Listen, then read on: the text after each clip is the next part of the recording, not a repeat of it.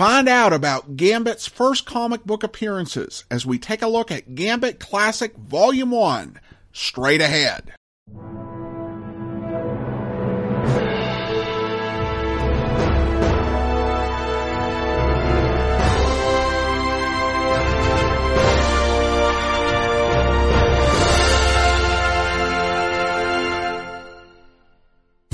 Welcome to the Classy Comics Podcast, where we search for the best comics in the universe. From Boise, Idaho, here is your host, Adam Graham. Gambit Classic Volume 1 was the book that I'd hoped to get for my interlibrary loan request last year, and I talked about the book I got instead on our second and third episodes. This book collects Gambit's earliest appearance in Uncanny X-Men and then his first miniseries. He appeared in issue 266 of the Uncanny X-Men. So, of course, this book collects issues 265 to 267. Issue 265 is one I really could have done without reading. After the initial appearances in 266 and 267, Marvel put a page of exposition to explain his entire tenure with the X-Men over 2 years prior to the miniseries. It seems like the relevant parts of issue 265 could have just as easily been summarized. The relevant part is that at this time, Storm has amnesia and is regressed to a child physically, and so doesn't know how to use her mutant powers. She's operating as a thief, stealing from other thieves and returning the items to their rightful owners for rewards, I guess. But beyond that, there is so much more going on in the book. The book opens with 4 pages in space with alien space warriors. And there are no alien space warriors in issues 266 or 267, so that's kind of a weird thread anyway. This really should have started with 266, but that said, once it gets started, it's pretty good.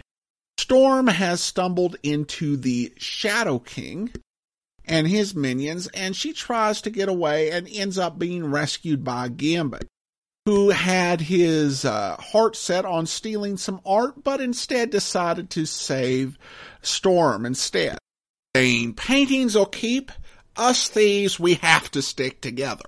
And they have to escape the Shadow King together, and the minions who are under his control. There's some pretty good action, and they end up becoming sort of a Robin Hood peer.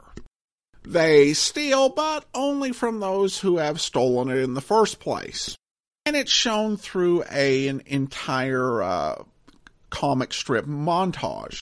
However, their good times together are spoiled when the Orphan Maker, who I guess from reading this had something to do with Storm losing her memory.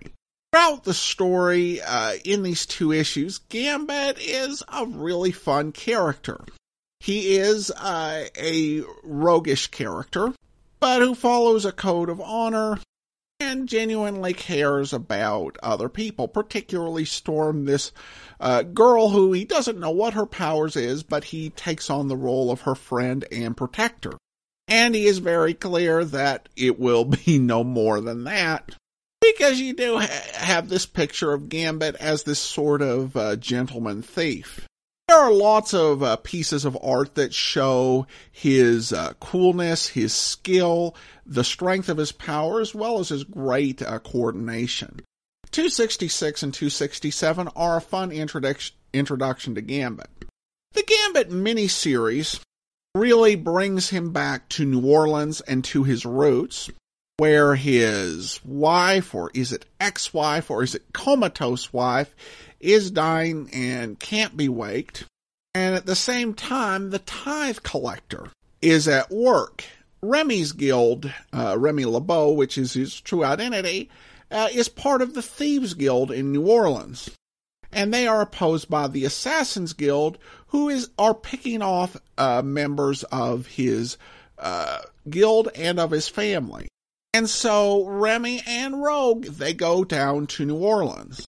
It's a pretty well-packed 4-issue miniseries. Most miniseries today are 6 issues, but they tend to meander on a bit. This one is 4 issues, and it is full of conflict and intrigue, great character relationships and interactions. It gives you a good insight into who he is, as well as into the culture of this whole guild. And he has to deal with things. One thing that does occur to me as I read it is this entire guild system is incredibly dysfunctional, troubled, and full of all of these problems, which by being with the X-Men, he's been able to step back from, and so is kind of free from it and is able to see things objectively. His loyalties really do get tested, as he needs to obtain an elixir which his Thieves Guild possess, but won't give him to save his wife because she's a member of the Assassins Guild. Rogue is there at the same time, trying to be a support as he deals with what's going on with his wife. To be honest, probably with everything that went on, the biggest support she could have been is fighting by his side. But instead, she stands by the wife's side and is tempted to steal her memories using her powers, but she forbears. But the wife grabs her hand involuntarily, leading to Rogue getting all these memories and knowing that because of the nature of her powers, she can't touch people, that she can never have that sort of relationship with Gambit, and that deepens the kind of star-crossed nature of that relationship.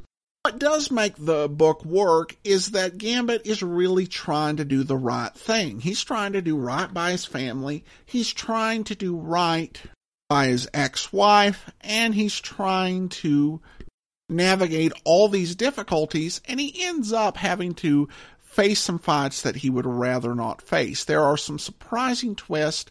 Again, a lot of conflict, and it's well worked in. It's believable stuff, given the nature of what's going on.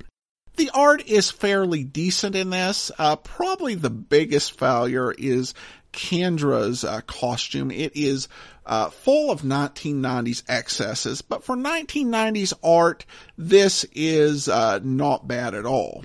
I wouldn't recommend this one for kids, but for teens and older, I think this is a fine book for really getting an understanding of Gambit and where he's coming from. It's great character work, it's great conflict, and it's worth a read if you're a fan of Gambit, and so I'm going to give this a rating of classy. Alright, well that will do it for now. If you do have a comment, send it to me, classycomicsguy@gmail.com. Check us out on Twitter at classycomicsguy. And go by our website, classycomicsguy.com. From Boise, Idaho, this is your host, Adam Graham, signing off.